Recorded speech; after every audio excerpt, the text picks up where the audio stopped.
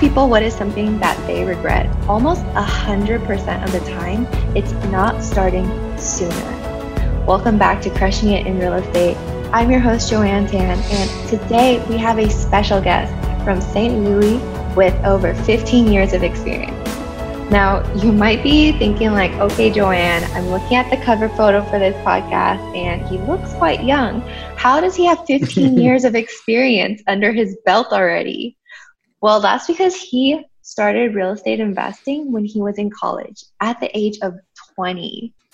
So I'm super excited to bring on today's guest, David Dodge, who specializes in wholesaling real estate.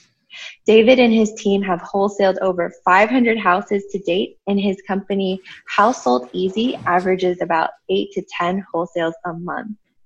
David also fixes and flips properties and has over 60 rentals in his portfolio, and he's aiming for 150 properties in the next 24 to 36 months.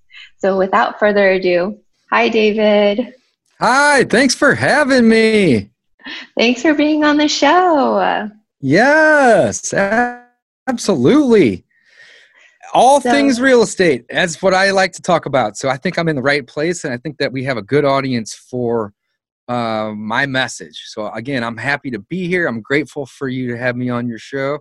And my goal would be to just provide as much value as I can to all the listeners and the viewers. That's amazing. Why don't we get off started and let the listeners know how you got into real estate at such a young age? Absolutely. So I started investing in real estate when I was in college. I was 20 years old. I'm 35 today. So it was about 15 years ago. I did a commonly known real estate investing strategy called house hacking when I was in college. I bought a 4-bedroom single-family home, moved into one of the rooms and rented out the other 3. Basically broke even on that property. I didn't know anything about discounted properties or motivated sellers back then. So I just had a buddy who was an agent find me a house. I paid retail, and I was in college, so I had a couple part-time jobs. But again, I didn't know much about real estate at that time.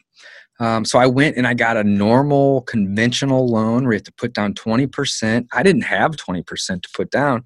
I borrowed that from my friends and my family to actually have the 20%, right? And then I had to get some people, like relatives, family members, co-sign on the loan as well, because I didn't have any credit or anything, right? So I basically found it. I paid retail via an agent, but I knew this is what I wanted to do. And I borrowed the 20%, and then I got a loan for the other 80%. So it was 100% financing essentially, right? So I had 100% of it borrowed. But I moved in, I bought it, and I rented it out to the other 3 rooms. And that basically covered the mortgage. And my goal over the next 2 or 3 years was to pay back the 20%. So I just had the bank loan. And I was able to do that. It actually took me like 4 or 5 years, but the reason it took me 4 or 5 instead of 3 is because I did that 3 times. Meaning I went and I bought 3 houses and borrowed the money to put down, got loans, got co-signers. There is no excuse. If you want to do something and you want to get invested in real estate and buy some houses, there's 0 excuses. You don't have the money? Well, guess what? I didn't either. Period. I didn't have it. I went and figured it out. I borrowed it. There's hard money lenders. There's private lenders. There's other people that will work with you. It doesn't have to be friends or family, but that's what I did, right? So long story short, through college, I bought 3 houses, got loans on all 3, had co-signers on all 3, rented out the other rooms. And if I was living in the place, it essentially break even. If I didn't live there and I rented out all of the rooms, I would typically be cash flowing $200, $300, $400 a month. And I did that 3 times in college. After college, I went to school for financial planning and real estate, but I didn't want to do like traditional real estate. After college, I had a couple jobs that were just sales and marketing. And I always thought real estate was a great place to just park your money, especially due to the fact that you can get leverage when you buy, but also you can rent out and you can have somebody else pay it off. You may or may not cash flow. But then you get tax advantages. So there's like so many advantages with real estate, right? You can use leverage, you get tax advantages, somebody else is paying it off, you can even cash flow. But to me, it's never really even been like a cash flow game until recently. It's always just been like, just put all the money towards the mortgage every month. It's just a vehicle for saving. I'm so bad at saving money, guys, like the worst, like terrible, right? But with real estate, if I could save up enough to just buy something or get a loan and use that as a down payment, then I could have savings on autopilot. Somebody else would be paying it off for me. So that's always kind of been the goal. So, from the age of 20 to about the age of 30, I was basically, buying one property a year, maybe one every other year, depending on how well I could save up the 20%. But I didn't know anything about, motivated sellers or wholesalers, any of that, right?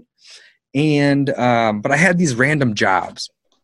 So to speed things up, when I was about 30, this is 5 years ago, I said, I'm going to do real estate full time. I'm going to learn the ins and outs of investing.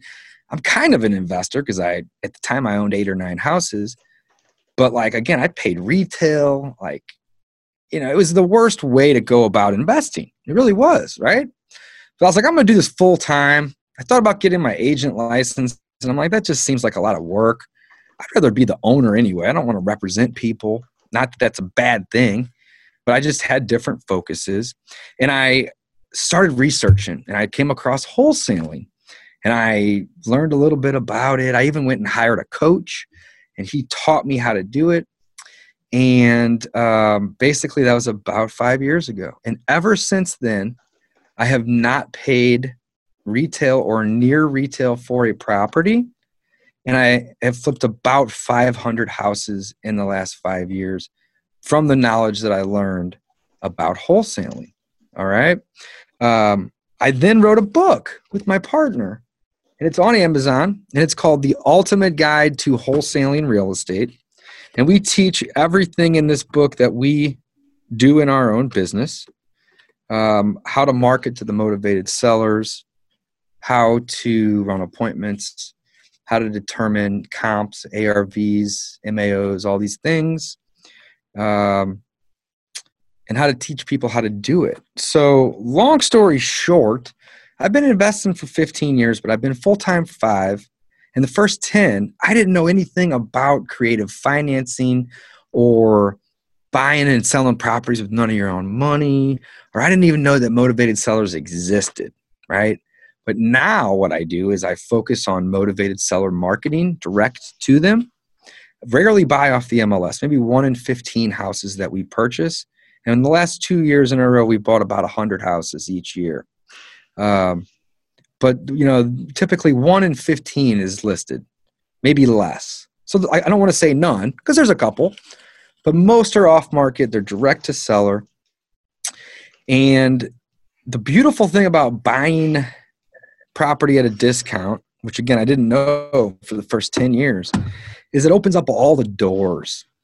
When you have a deal, you can wholesale that deal, or you can take it for yourself and rehab it and flip it or add it to your portfolio. There's basically 3 big doors that open. There's a lot of little ones like lease options and all this other stuff, right? But the 3 big doors are wholesale, fix and flip, or rental. None of those doors are really open to you if you don't have a deal. You have to force it somehow, right? But if you can find a property for 50, 60, 70 cents on the dollar, all those doors open up.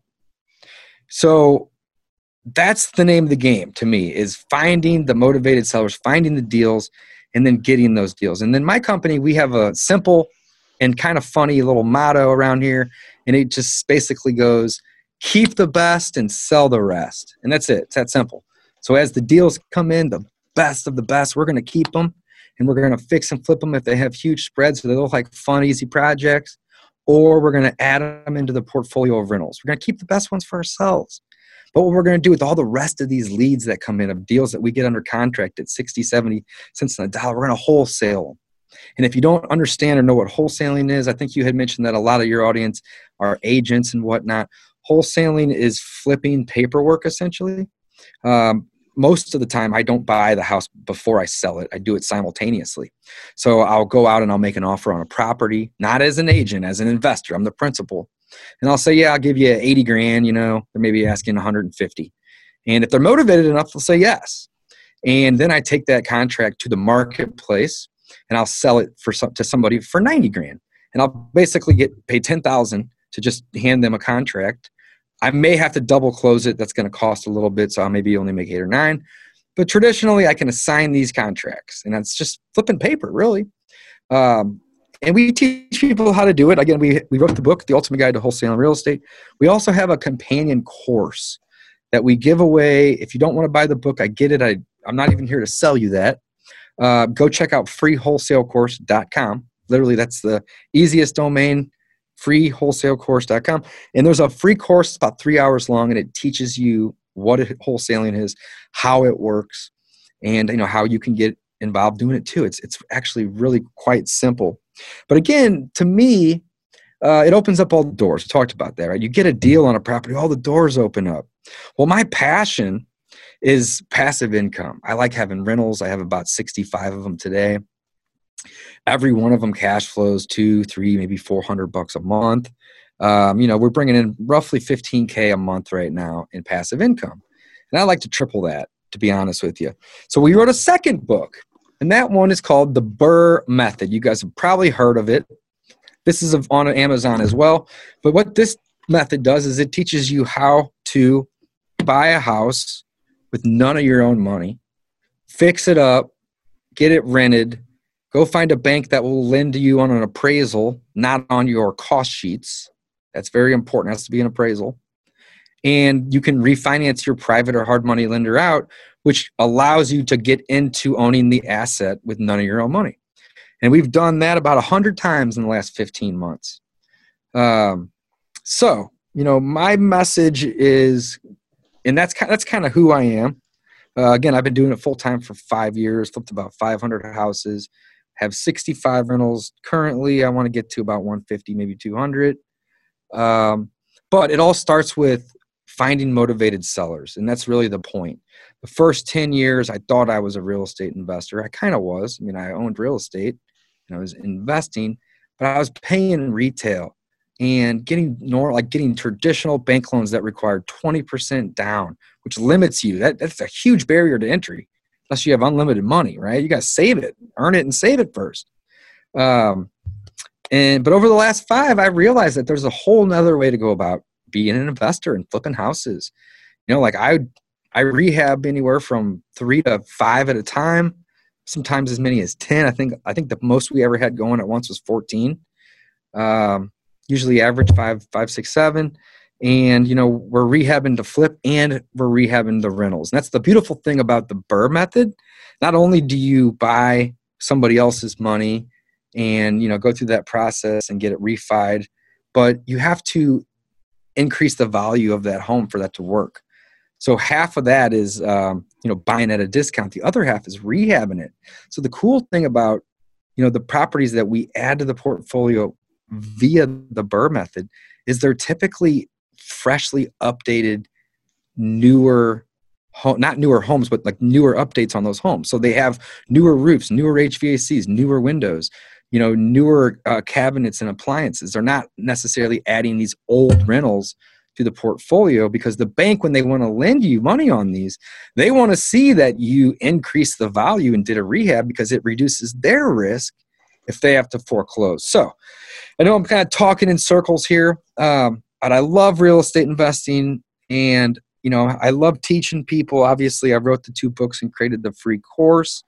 But really, my main message today would be learn how to find motivated sellers, learn how to market to them, because all of the doors will open up for you if you have a deal.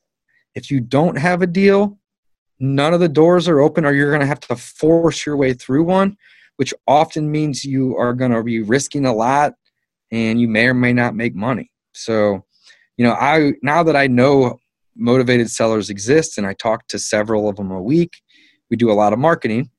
I will never go pay retail for a property ever again, unless it's something I want to live in personally. because there's no reason to pay retail when you can pay 60, 70 cents on the dollar all day long. So that's the message that I have today. Yeah, what an amazing message, David. And, you know, most of the people I talk to wish they started sooner. And it sounds like for you, you wish you had stumbled upon wholesaling sooner, huh? Yeah, if I would have known about wholesaling at the age of 20 and not at the age of 30, I'd have 200 properties right now, no, without a doubt, you know. But that's okay. I'm 35 with 65 properties, so by 40, I should have at least 150 to 200. That's kind of the goal. We'll see. You know, who knows? Things could happen. You know, coronavirus definitely threw a big wrench in everybody's life for a few months, and still going forward. But we're still buying and rehabbing. It hasn't really slowed us down all that much. I shouldn't say completely, because projects got delayed and city permitting offices were closed, and you got to work around that. But yeah, we're still buying and selling, and you know, people always are going to have a place to live. I True. own a couple commercial properties, but most of the properties I own are single family residential, or you know, duplexes or quads, right? They're mostly residential. And no matter what happens with the economy or the pricing, people got to have a roof over their head. Period. Like, that's one thing that you can't take away is shelter. You know, like, it's either too hot or it's too cold, or there's insects and, you know, animals that you got to have shelter. It's not going to go away. So the way I look at it is, you know, owning rental property is a very secure asset. Definitely 100%. And I want to get into all of that, finding motivated sellers, buying properties at discounts, and using creative financing. But I just want to take the listeners on a journey that kind of mimics the same timeline that you had, right? You were house Sure. hacking at 20, and you said you knew that this is what you wanted to do, which is kind of surprising. You know, most 20-year-olds aren't thinking about how they want a real estate portfolio of their own. How did you Yeah. come about that realization? You know, I read Rich Dad Poor Dad when I was 20. I was in college, maybe even before that. But I read it again in college. I know that, and I actually was in, you know, real estate and finance classes. And I've always liked math, but I should say I always liked it because it was an enjoyable subject for me. But I knew that I didn't want to like go into that as a career of like just doing math all day, like being an accountant or a financial analyst. Like, that just seems like miserable. And that's basically half of the investing. The other half of it is real estate. So I was like, I'm turning that way. And I also had a professor in college that was a landlord and a big proponent of the Rich Dad Poor Dad. So I kind of, you know, just started listening to him, and he seemed to have it all figured out. And like I said, I was like, cool, I'm going to do real estate. Now, he didn't teach me about motivated sellers or about all this wholesaling stuff. Or the Burr method or fix and flip. He didn't teach me any of that. He just was a landlord.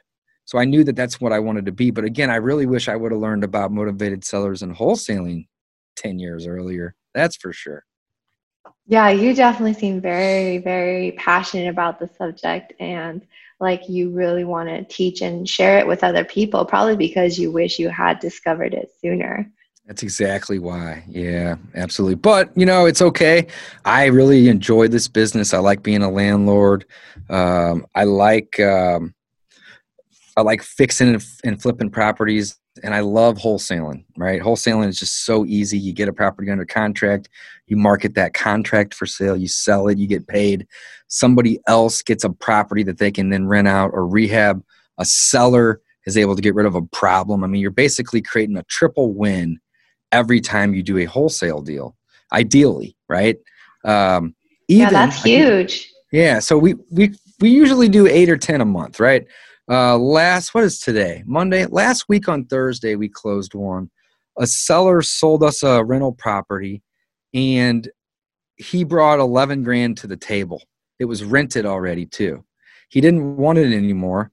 He owed, I can't remember what he owed. I think it was like 61, and my offer was 50 grand. It was rented at, I think almost $800 a month. And he said, well, I owe more than that. And I said, well, you can hold on to it then. I don't need to buy your house, sir. You called me because you wanted an offer and I gave you one, 50K. And I wasn't rude. That's not my intentions, but I'm very firm, right? And I said, I would love to buy your home for $50,000, but that's as much as I can pay you. And he was tired of being a landlord, and he literally paid $11,000 at the closing table to get rid of that house. I told him that I didn't need it. He didn't need to sell that to me, right? But that's how bad he wanted out. That's the definition of a motivated seller. That house, I could probably put 10 or 15 grand into it and get it appraised for 90. And that's what we're going to do. It's a bird deal. So we borrowed the 50K from a private lender. I think we actually borrowed 60 because we need 10 more to put a roof and windows on this place. And then that's it. It's already rented. I don't have to even go do that. And then we'll take it to the bank and get an appraisal. And then we'll pay back the 60 from the private lender, and we'll add it to the portfolio with a 20-year long-term loan, low rate, and it'll be cash flowing $200 or $300 a month. And that's awesome. it right there. That's amazing. So we do that, 2, 3, 4 times a month sometimes. And, it's just a better way to get into owning assets than it is to try to save 20 or 30 grand to go get a loan for the other 60, 70 to buy the 90, 100K house, right? And have all that money in it. And if you don't live in the Midwest where I live, I'm in St. Louis, right? If you live in, New Jersey, New York, California, you may be looking at the average home price of $300,000, $500,000, $700K, depending on where you're at. And that changes a lot of things, right? But where I'm at, I'm in the Midwest. The average home value is maybe 80 to 100K in most of the neighborhoods that I'm investing in. So it works. But again, it depends where you live too. Right. So how do people find these motivated sellers? Because it's such a difference when you're talking to someone who's motivated to sell you versus someone who's not, right? Like you said, this guy brought like 11K to the table. That's to right. sell his own property. So let's talk about motivated sellers for a second, guys. And again, I go through this all in the free wholesale course. So check that out. It's absolutely free. But motivated seller basically means that you are motivated to sell your property and you are more willing to like an offer that's convenient to you versus high. Okay. So most people are going to say, well, the best offer is always the highest offer. Well, maybe if you don't need the money today, right? Typically, the highest offer is going to be the best offer. But when you're dealing with real estate is not very liquid, okay? And when I say not very liquid, like 4 or 5 months typically, maybe a little less, let's say maybe 3 to 4 months, somewhere in that range, is going to typically be how long it's going to take to sell and close and get your money on a piece of real estate, right? Traditionally speaking, you're going to hire an agent, right, or list it for sale by owner. It's going to sit for a week or 2 or 3 or 5. Then somebody's going to come in and make you an offer. It's going to be probably a little lower or maybe a lot lower than what you're asking. You figure out that, negotiate it, come to an agreement. They then bring in an inspector and an appraiser and have to go talk to their bank. All this takes time, right? You're looking at 2, 3, maybe 4 months, right? Well, what I do is I can say I can close it in 2 to 3 weeks, right? But like I said earlier, I don't need it. So I'm going to make an offer, right? And basically the offer is comprised of 3 things, guys, 3 things. Cash means I don't need to go to the bank. I don't need an appraisal, and I don't need to waste a bunch of time. Number 2 is as is, right? As is means that you don't have to do any work or cleaning. No yard cleanup, no inside cleanup, no fixing of anything. In fact, you can leave all the shit, pardon my language, but you can leave it all behind. I don't care because I'm going to typically be gutting it anyway. And that's just convenience for them. So I said cash, as is was actually number 2. And then the third thing is quick. That's the offer. It's quick. You want to do this in 2 to 3 weeks? We can do that. You don't have to wait 2 to 3 months. All right. So what am I doing? I'm offering them a lot of convenience. And that's it. My entire business is finding people that need that convenience. And in return, I require a discount. In fact, I demand a discount. Why would I want to go out of my way to pay somebody cash, buy their property as is, and it probably needs a ton of work, most of them do, and do it quick if I can't get a deal? There's no reason anybody would do that. No reason. And I tell them that. I am very transparent with everybody I talk to. A, I'm an investor. I don't pay retail. And B, I don't need to buy your house. However, for the right price, we can get it done. And I'm very clear. I'm very transparent with people, right? And I tell them, you can get more money selling to somebody else. Almost every time I do a deal with somebody, I say, you know that you can get more money, but I can't guarantee you when that would be. It may be 3 months. It may be 30 months. I don't know. But if you work with me, I can get you what I'm going to offer you in 2 to 3 weeks, period. And that's it. And a lot of people don't like that because I'm overly transparent and they say, I'm going to go try to get more money. And I say, great. I don't care. If you can get more, I'm happy for you. But what ends up happening is half the time they go try and they don't get it sold and they waste 2 or 3 months. And then they come back and they say, is that offer still good? And usually it is. So I'm not forcing people to sell them to me. I'm just offering them a awesome level of convenience. And in exchange, I demand a discount. And that's the business, guys. It is that simple. We can stop right here. We don't even need to go into any more detail because it's that simple. Now, there's more steps involved, but that's it. So I'm very clear, and I tell them, I don't pay retail. I don't need your house. But if you want it to go quick as is and be so convenient that I'll even send a notary to your house so you don't even have to get up to sign the docs, we'll do that. Convenience is the name of the game, and that's the value that I have. So I know I didn't answer your question, and I'm going to do that now. What do these motivated sellers look like? I defined how.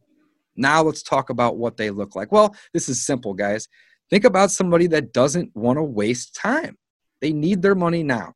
This looks like, or they just don't want to. Maybe they just would rather have it done and not have to deal with the appraisers and the inspectors and the negotiating and the agents and the commissions and the time and the what ifs and the, oh my God, I got to go do this now and all that stuff. They just do it simply and easily. So these people look like anybody that has recently got divorced. They've experienced a death and they've inherited a property. Somebody that has a disease. Maybe they're moving into a nursing home. Maybe it's people having children that need to move out of their home. Maybe children are leaving the home and they want to downsize their home. It could be both ways, children in and out. But typically death, divorce, and disease are going to be what's the most motivated people. Now, we also reach out to people that have high equity. We reach out to people that have back taxes or are late on their mortgage payments, the pre-foreclosures. We reach out to people that have code violations by the forestry department or the water department or the local municipality because they have tall weeds. We do a lot of driving for dollars, which basically means we get in our car and we drive up and down neighborhoods that we like and want to buy in, and we find the shittiest houses on the street with trees growing out of the gutters, grass 2 feet tall, and broken down cars in the driveway. I just painted a picture of a perfect house that when you contact the seller, they're going to be motivated. Now, it's not always the home that's the motivation. Sometimes it's the person.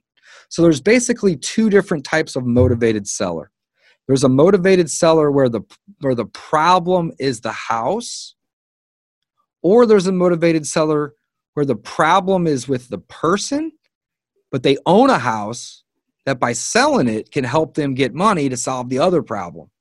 Mm-hmm. So regardless of the problem, I can hopefully help them in some way, shape, or form if they have a piece of real estate that they're willing to sell at a discount, because like I said earlier, I'm going to provide a crazy level of convenience, right? You can put me up to any real estate agent out there, and I'm going to be able to provide more convenience than I told you from the get-go. I can't pay as much as what they may promise, but here's the difference. They're not buying it. They're just saying, hey, this is what I think we should list it for, and I think we could sell it quick. Well, think. When I come in, I say, I'm the buyer. I'm not thinking about offering you. I am offering you to buy this. And if you like my offer, we can be done in 2 to 3 weeks. So there's that convenience. If price is the biggest issue, I cannot help them. And I tell them that from the beginning because I value my time more than anything else at this point. And I don't want to waste it dealing with an unmotivated seller or a tire kicker. I'll make them an offer. And if they like it, great. 97% of the time, they're not going to like it, and I'm going to follow up with them, right?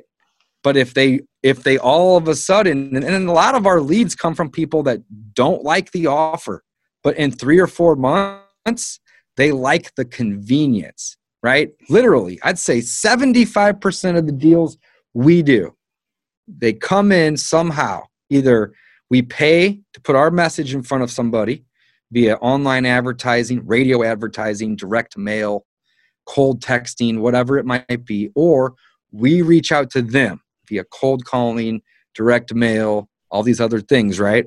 Regardless, though, when we talk to somebody for the first time, typically we tell them, hey, this is the range that we're willing to pay. And they're going to say, oh, that's stupid, crazy low. We say, we get it, but we don't need to buy it, right? We know you can get more. In fact, we hope you do. But when you need to sell quick, we're here. Call us back. No hard feelings. And 75% of the time, this happens. They call in. We make them an offer. They laugh. They hang up. They tell us to go kick a rock. And then 2 or 3 months later, either we call them back or they call us back. And they say, you know, that offer doesn't sound so bad because, again, it's not always about the number.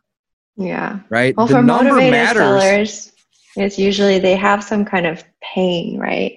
And they have whether pain it's their point. personal or their house is a pain, you are alleviating that. It doesn't pain mean for them. that the pain is the number. Typically, you know, sometimes people, they just don't want to deal with the overhead, the liability, the taxes.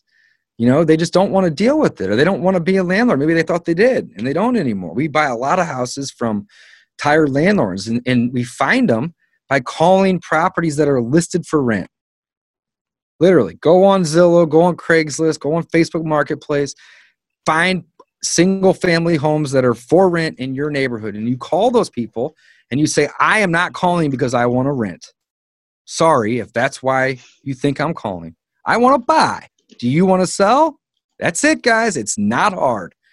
That simple. And if they say, I'd consider selling, and you say, okay, well, it looks like it's worth about 100. Would you take 65 grand for it? Cash. Quick. Right? And they're going to, 97% of the time, they're going to say no. But 3% of the time, they're going to say yes. So this is a numbers game. Right? You got to do a lot of prospecting and a lot of marketing and a lot of cold calling. I just got off of a 3-hour cold call that I recorded live on my YouTube. So I don't know when this will publish, but go look David Dodge up on YouTube and you can see me cold calling, sharing my screen for 3 hours. I just did it for the first time today, and I'd like to start doing it weekly.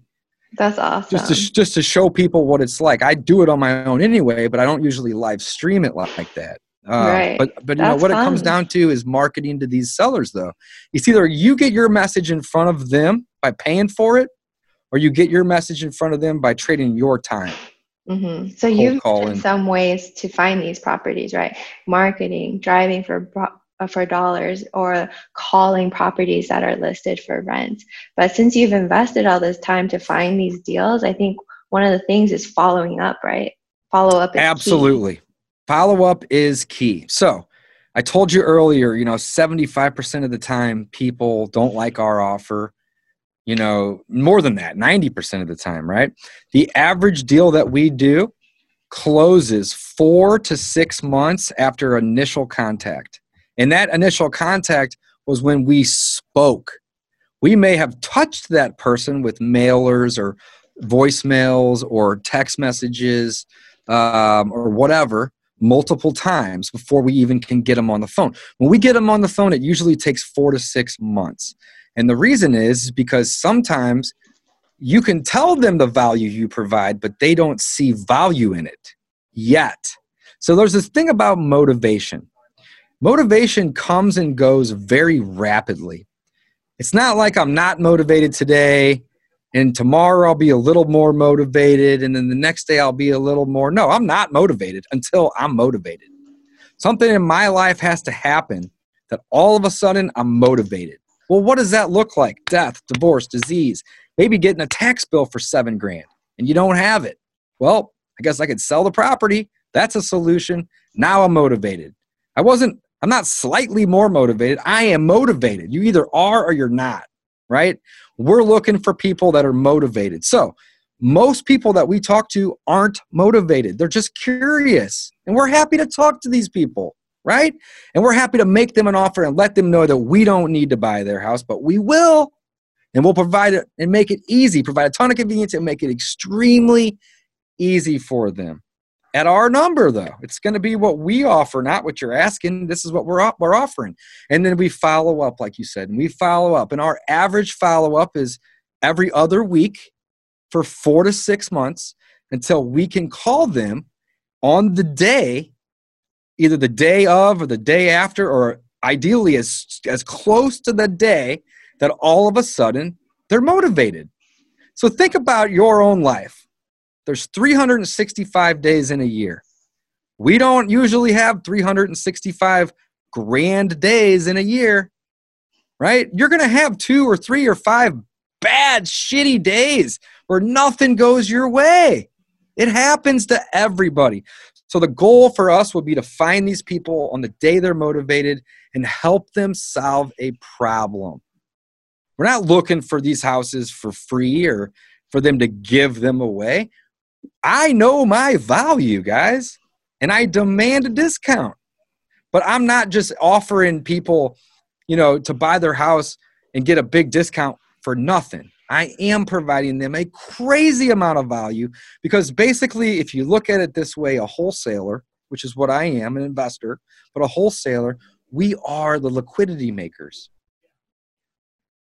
There's nobody else out there, especially an agent, that can do it as quick as me because they're not the buyer. They're the representative for the buyer or the seller, right? They can make promises, but they aren't the one doing it. We are. And I'm just not just saying me, any and every wholesaler / investor, we are the liquidity makers. So it's so simple. We provide a high level of convenience and we demand a discount. And that's what it's all about. Finding those motivated sellers. And again, they're not going to always be motivated. Some of them might take 5 years. I've been doing this for 5 years. The average, and I only have 5 years of data, but the average is 4 to 6 months. But that doesn't mean that I don't close a deal next week that I initially made contact with when I first started 5 years ago. We have a crazy large system of people that are in there that are getting followed up with. Some of them aren't getting called every week or every other week. Some of them might not get a call for 18 months, but they're in the system and we follow up until that house sells to us or to somebody else. And we automate a lot of it with the use of virtual assistants. Yes, you mentioned system and automation. And I was wondering, being able to do 8 to 10 wholesales a month, I'm wondering you must have some systems in place and automation to be able to handle all that, plus all of your own rental properties to stay organized. Like, what does that look like for you? And what can our listeners take away to probably implement in their own investing? Yeah, you got to get a team. That's the most important thing. Nobody could do all of that. That just sounds crazy and depressing, to be quite honest. It's just overwork. We have a property manager, 2 of them actually, for all of the rental property. I don't want to deal with the people. I want to deal with the property. So that alleviates a whole lot of work. No more leasing, no more maintenance. We do handle the maintenance, but we're not taking the calls. We just dispatch our guys. We have the crews, right? I want to deal with the property, not the people. So I've outsourced the management. I also have a team. It's me. I have 2 business partners. I have 2 acquisition people that work for me, about to be 3. 1 full-time disposition person, and then 2, actually correct myself, 3 virtual assistants. So I have a team. And most of my team is working on acquisitions. They're working on new leads or marketing or cold calling to meet new people and get new people in the system so we can then follow up and catch them on that day where their motivation is high. Now, I'm not saying that you can't do cold calling for 4 hours, 2 hours, 3 hours, whatever it might be, and find somebody that's motivated today. It happens all the time, right? But 97, 98% of all the people that you're talking to aren't going to be motivated today.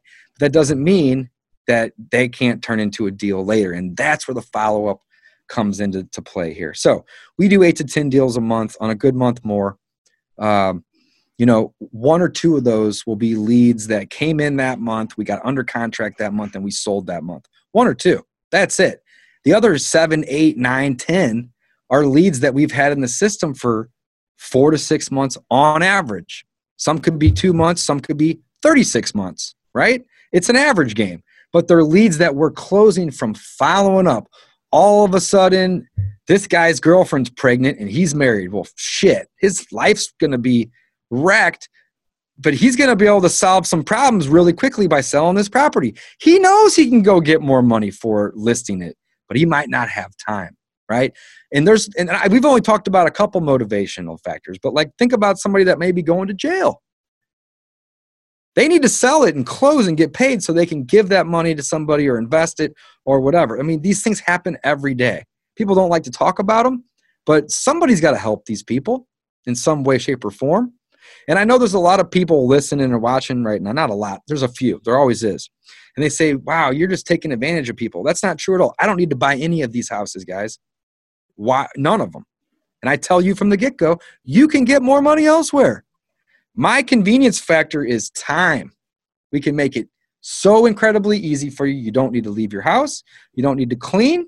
You don't need to throw anything away or make any repairs.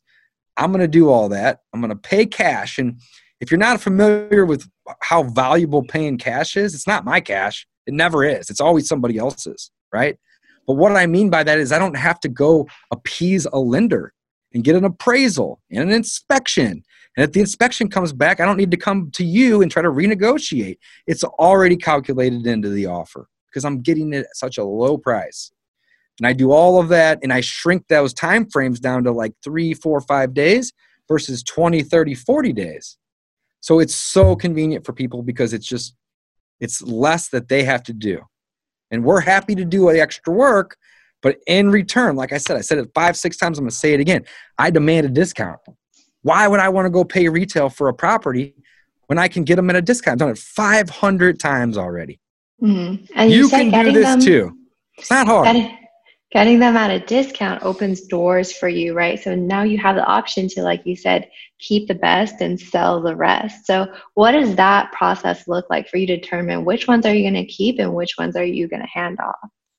It's a great question. So best is defined by the current amount of money I have in my checking account. So best could mean, well, hey, the account's low. I need some money to pay the guys in the next couple of weeks. So that just means wholesale, right? If I have a lot of money and a lot of runway, well, then I need more rentals. I'm always looking for rentals. So let's put the good ones into the rental portfolio. If it's something that doesn't need a ton of work but has good potential for a fix and flip, then that might be best. So, I mean, typically best means biggest spread, but it changes. So when we say keep the best, sell the rest, hey, what's the best use of this property today? If I need 50 grand, a fix and flip might be a good choice with the property, but that's going to take 6 or 8 months, right? But if I need 10 today, then the wholesale might make sense. So it just kind of varies. But typically, all the marketing that we're doing is marketing for properties that we want to buy. So we're not marketing in neighborhoods that we're not buying in. Sometimes it'll land there. Like with the radio, you can't control. It's like 50 miles in every direction, right? So you'll get these calls that come in randomly. But typically, the marketing that we do is specific to where we want to invest. So when we're out making an offer on a house, it's because we want to rehab it or we want to own it as a rental. But if we already have 14 in the pipeline for rehab and add another one's just going to take 6 months to get to, then at that time, the best is something different. It's wholesale. So it kind of pivots. So I guess to answer your question, keep the best, sell the rest. And we define the best by what's needed now. Because with our business, lots of things can happen. And you got to understand, when you're flipping properties and doing the BRRRR strategy, this is a several month process. Your typical BRRRR strategy deal takes 2 to 3 months, typically. If you're brand new, it takes 6 to 8 because you have seasoning.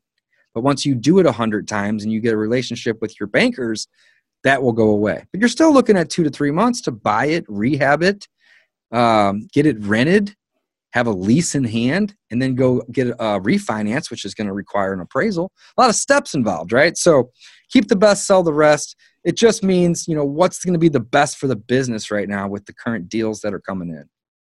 Hey, speaking of current, I know you mentioned the Corona wrench, and it hasn't really thrown a wrench in your operation, but what is your outlook on the market because of Miss Rona?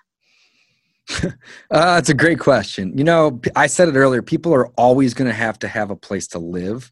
That's not going to change. Uh-oh, just dropped my ring. But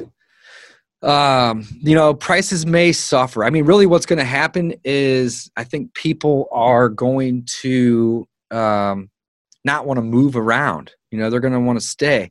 However, the houses that we're typically buying aren't occupied. Sometimes they are, but typically they're vacant properties or they're rented properties, or somebody bought a house to rehab it and they ran out of money, right? And they just don't want it anymore. And then we'll pick it up and wholesale it or finish it and rehab it or finish it and flip it. So, it hasn't affected the business too much. I'd say the major thing that affected it was our private lenders were a little bit more cautious with lending because they didn't know, a lot of uncertainty out there. But that was kind of short-lived. That lasted maybe like 6 or 8 weeks. And that was, 5-6 weeks ago at this point. And we're pretty much back to normal. The retail market hasn't slowed down a whole lot at all, at least in my city. It's still booming.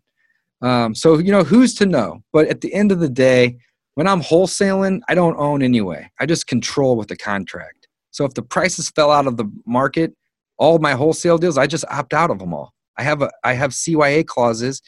They're all going to be contingent upon a final walkthrough and a partner approval. So if I can't find a buyer, then I don't buy them to begin with, right? So there's no risk on the wholesale side, like literally zero if you do it right. On the rentals, well, yeah, you're going to have some risk because your values may go down, but that doesn't mean that your rent's going to go down. And my mortgages are locked in, right? So unless my bank starts calling my mortgages, which are very unlikely because that's how they get paid and make money, very little risk there. The only risk we really have would be, on the fix and flip side or on the short-term side where we have private money and we're waiting to refi. And the way I see it is, that's a 2 to 3 month period for us to basically clean the house. And if shit really hits the fan, then we'll just start cleaning the house. Maybe we'll lose a little, but again, very low risk. We also don't use any of our own money. Now, I personally guarantee all of it, but that doesn't mean that, I have to pay it back because I can refinance out. So I don't look at it as being risky. And to answer your question, I don't see any long-term effects of the coronavirus that's going to change me from wanting to keep buying and or solving problems by meeting motivated sellers and getting deals on properties. That's awesome. And was there anything we didn't talk about, David, today that you wanted to touch upon? Not really, guys. Not really. Again, go check out freewholesalecourse.com if you're interested in learning how to find and talk to motivated sellers. That's where it all starts. Guys, I've been doing this 15 years. The first 10 years, I didn't know what I was doing because I was paying retail. I thought that was how real estate investing should have go down and should be done. And some still do it that way. But learn from my mistake. You don't have to pay retail. You don't have to use any of your own money to buy rentals and or fix and flip. And you don't even have to buy a property to wholesale it. You have to just put it under contract and you get control. There's a difference between ownership and control. If you have control of it, you have what's called marketable title or equitable title. And you can then market that contract or that property, however you want to look at it, for sale when you don't even own it. So you got to understand that there's lots of creative ways to invest and get in the game. And you need to learn those ways. And once you learn those ways, all the doors will open up. Just like when you get a deal, all the doors open up. And if there's anybody out there who still hasn't read Rich Dad, Poor Dad, please go read it, because you can have results like David on his way to 150 properties in just his 30s. So thank you so much for being with us today, David. How can people find you if they want more? Oh yeah, reach out to me on Instagram. That's probably the best way. I'm pretty active on Instagram. My handle is David Alan Dodge. Alan is my middle name. I got a phone call coming in, but I'm going to mute. Sorry about that. And, Instagram, Facebook, YouTube. I'm building my YouTube channel. Like I was saying, I just did a 3-hour live screen share of me cold calling, talking to sellers, setting appointments, making offers. I think I set 2 or 3 appointments and made 10 offers in the last 3 hours on that call. So if you guys want to see what that looks like, and I don't use a call script, it's very basic. I'm a human talking to other humans. You got a property you want to sell? Great. Let's talk. You don't? Cool. Moving on. I mean, this isn't rocket science. It's actually incredibly simple, but most people, they get an analysis paralysis. They think they need to know everything before they do anything. And my mindset is completely opposite. Jump in, start talking to people, put some properties under contract, fail.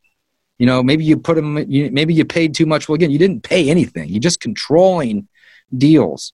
And, fail fast and you'll start getting it. And before you know it, you'll be doing deals and you'll be popping $10,000 checks. 100%. And if you want to be wholesaling like David, go ahead and check out his course. It's free, and his book is also available online, and all of his information will be in the show notes. So thank you so much for being with us today, David. Hey, thanks for having me, guys. I appreciate you having me. I'm grateful for your guys' time. Hopefully you guys learned something and I provided some level of value. Again, if you want to check out wholesaling, go to my free course, freewholesalecourse.com. Also, check me out on Instagram. And then last but not least, I have a weekly texting platform that I send out tips and tricks to people. If you're interested in that, just shoot me a text to 314-501-7557. I respond to all the people that shoot messages over daily, and I send out weekly tips and tricks. So I'd love to have you guys join that as well. That's awesome. Thank you so much, David. Thank you. Better let you get back to your call in case it's a motivated seller. That's right. Well, hey, thanks for having me. How many downloads you guys typically get in like a week or so? About 200 for That's good. Yeah, per episode. Hey, that's How long great. have you been doing your podcast?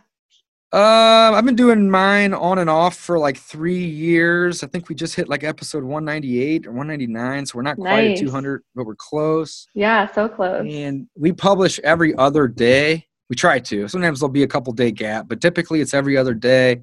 So we do a lot of them. They're a lot shorter than typical. Like some of them are only 8, 10, 12 minutes. Some of them are 30, 40.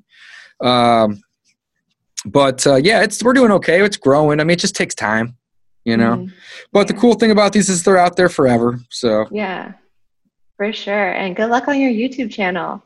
Hey, thank you. I appreciate you. Thank you so much. Cool. Well, let's talk soon. If you want to circle back and talk about, anything that we talked about today in more detail or more depth, I'd love to come back on the show in a month or two. It's really up to you. Just let me know. I'm available. Okay. But yeah, I mean, I'm very passionate about it, so I would love to. I can tell. Yeah, for sure. Let's do it. All righty, cool. Bye. Thank you. Have a great day.